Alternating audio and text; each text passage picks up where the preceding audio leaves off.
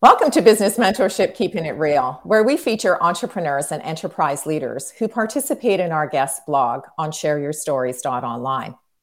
Our guest is Jim Taylor, a coach, trainer, and founder of Benchmark 60, a company with a focus on optimizing profits within the restaurant industry. Jim joins us today from Vancouver, BC. Welcome. Thanks for having me.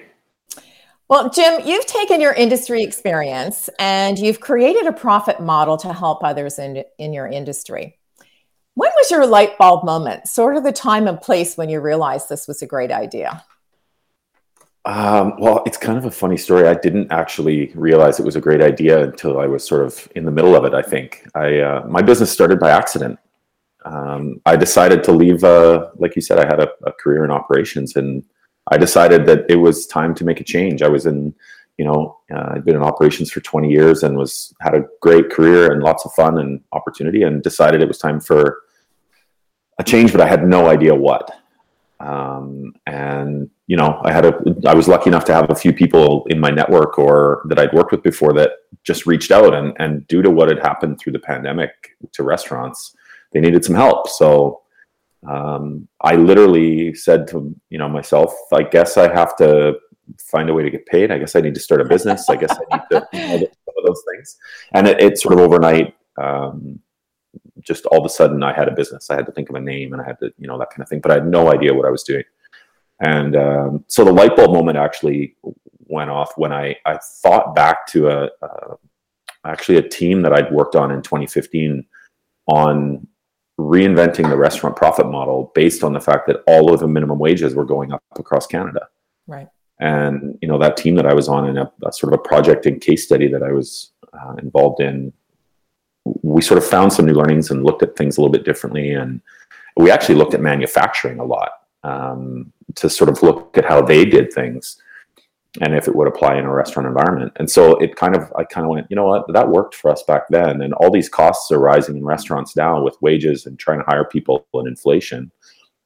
Let's see if it works. So we, played around with a few of the early clients and sort of went from there. Now, your entire business model is virtual, because I visited your website as part of the guest blog that you shared, and I took a look at some of the package that you offer. And, I was interviewing a gal out of Florida, and she was talking about having a laptop lifestyle. And I thought, wow, Jim really does have a laptop lifestyle. Your entire business is online. So tell us how you connect with folks, because the virtual world, we're all finding it's a bit of a challenge, like how do you meet someone who's sort of outside of your sphere of influence? And obviously referrals and things like that are helpful, but how do you do this sort of, here I am and this is what I do? How do you introduce yourself to folks? Well, knock on wood, I've been really lucky. A few referrals and things like that to kind of get going, which I sort of said I was going to give myself 120 days to see if I could actually pay my mortgage, right? If I could actually have an income, which I'm sure a lot of people when they first start their business do. Think exactly the same. Yeah, right. And I actually, which we'll talk about a little bit later probably, but I hired a coach to help me with trying to figure out how to do outreach and connect with people who might potentially be a good fit to do business with without spending any money. Because I didn't start with a big budget and, that kind of thing. And I wasn't interested in doing a bunch of just random marketing. And I'm really not very good at cold outreach. Cold calling. So all of my business, like you said, is virtual. Most of it is actually international. Only some of it is in Canada. And it almost all comes through LinkedIn. Isn't that fantastic? What a great source. We're all looking at new and innovative ways to connect with folks. And some of these online platforms are really a great opportunity. And, we almost have to teach ourselves the business of the business of how to get in touch with folks. Yeah. One of the things I really love is your name. Where did you come up with the name Benchmark 60? Because there must be a story there. There is. And, it's interesting because, you get started, and I'm sure you've gone through this. You get started and you get all, you get really excited and you give it a name. And then, a year later you go, does the name still make sense? And I think it does. But where it originally came from is our business is all about putting a metric around business output and productivity into a restaurant environment. So there's a lot of benchmarking, right? So that's where benchmark, that side of it comes from. The 60 part, when we originally designed the business model to try to have a bigger reach, it was designed as a course. It was designed as a program that restaurateurs could take, which we've done a little bit of, but it's shifted back more to actual coaching. But it was designed to basically, you can get these types of results in 60 days or less. So that's where that came from.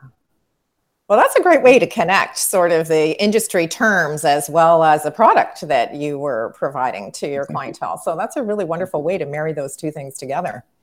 Thank you. Now, one of the things you provide in the guest blog is a statistic talking about modernization of the restaurant industry and how, some things are still being done in a manual way, and you're actually bringing folks maybe top of mind some of the different metrics that they can use to recognize their success.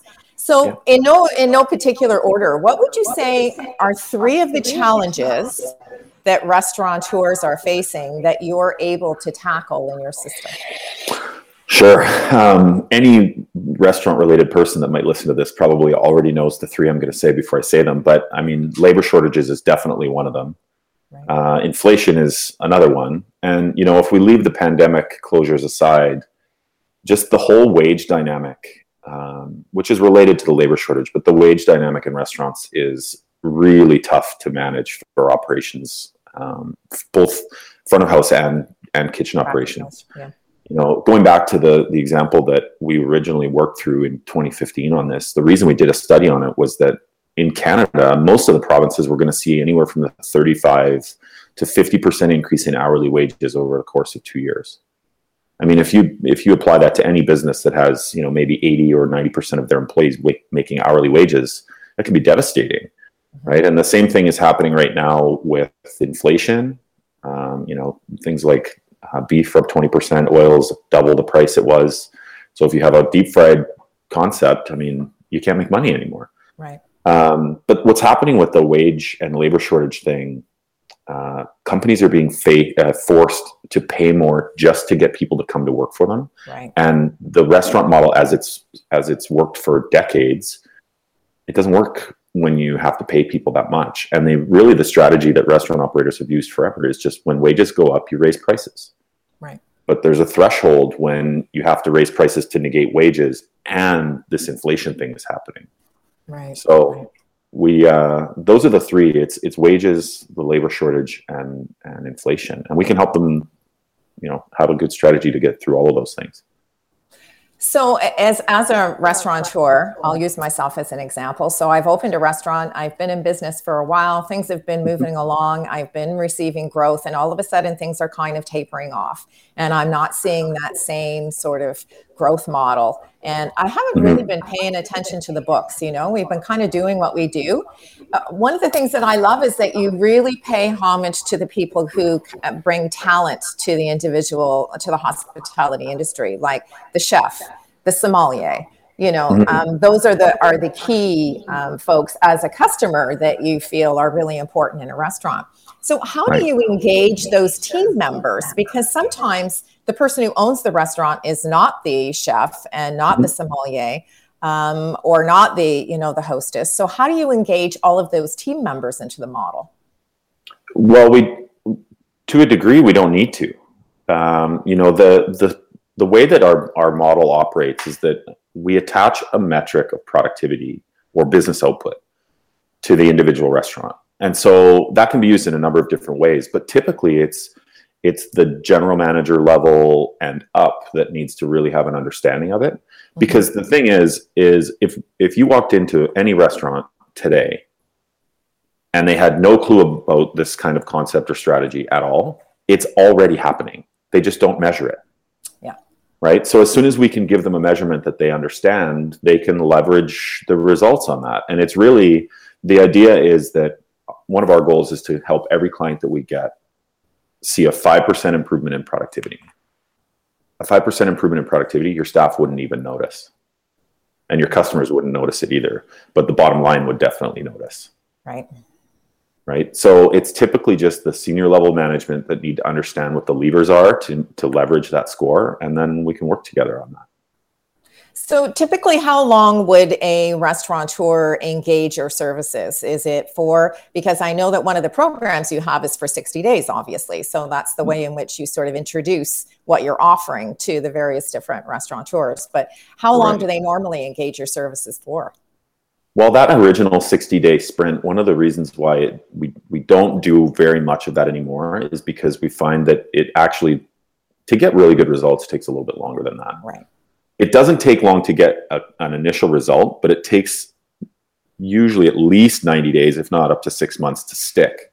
Because we all know what happens. You get excited about something, you get a new idea, you learn a little bit, you try to work on it, and then the next curveball comes, and that's sort of falls by the wayside. So a typical client engagement with Benchmark 60 would be usually minimum 6 months, but up to a year or even longer. And a lot of our clients have now been through that full year cycle and really like how we can take that information and reverse engineer it in a way where we can set stronger budgets for them next year. And we can, revisit what's happening from a quarterly perspective. We can actually drill down into more of what's happening with the trends. So typically, almost every one of our clients that started with 6 months has continued to work together with us, which is great. The retention is really good. That's fantastic. Now, one of the things that you mentioned is trends. And I mean, part of being a business owner is taking a look and trying to forecast into the future. Mm-hmm. So based on what we've all been experiencing for the last 18 months, what do you feel is going to be a solid forecast in the future for the restaurant industry? Because I know our viewing and listening audience who may be hearing and sharing this are sort of saying, okay, but what's next? Yeah, and that's really tough, especially in places like Ontario, with the open and close and open and close. Right. But restaurants are so notorious for, and I'm guilty of this, when I was in operations too, they're notorious for being reactive, right? Everything is look at yesterday's report and then react based on what's happening, what we think will happen today. Right. And one of the key data metrics or key pieces of information that we use is more of a larger sample size of information than just what happened yesterday or what happened last week.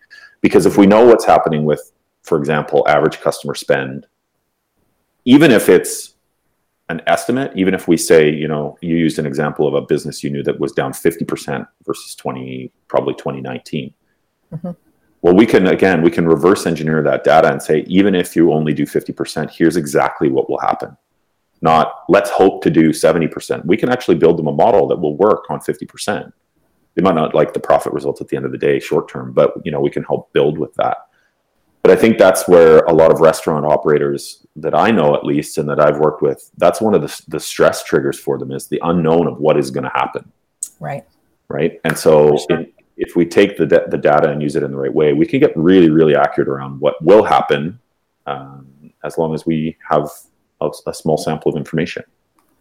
Now, one of the things that we do in the guest blog is we ask folks to share 3 words of advice. And your 3 words of advice are hire a coach. Now, you've mentioned that you even hired a coach to help you with your business model. So why do you feel that that's so important given the day and age that we are, where folks are kind of looking at the bottom line and thinking, maybe I can't afford a coach, but perhaps with some of your insight, you can provide them with, something to think about. Well, at the risk of sounding a little bit biased, we help us, a little self-serving. Well, I mean, it honestly comes from a very genuine place around. I know that my business wouldn't have actually worked had I not found a coach when I first started it. Right. I know that my business wouldn't be growing if I didn't have a coach that had been through what I'm going through before. Mm-hmm. Right. And, you use the term hire a coach. Yeah. Sometimes you have to hire somebody to help with strategy or, learnings and that kind of thing. But finding somebody who has experience that you don't have, I think is invaluable in business in general.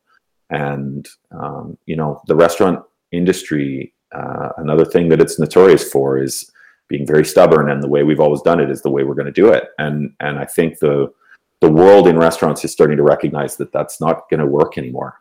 The world has changed rapidly. So, Find a coach that can help you work through that.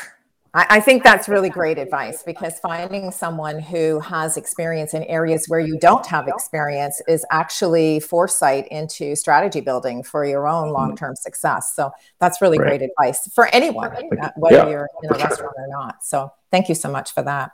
I want to thank you very much for spending some time with us today, because you've really given us some insight into not only how your organization works, but some broader concepts that we can sort of all consider as we're in business and trying to navigate these changing times. So thank you so much for joining us. Yeah, my pleasure. Thanks for having me.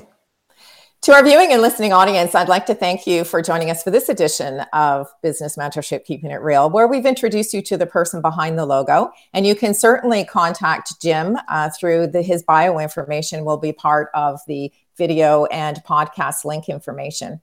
And if you're interested in sharing your story with us, please visit shareyourstories.online. It would be our absolute pleasure to introduce you, your business, and your great idea to the folks that have joined us in our network. So thank you so much.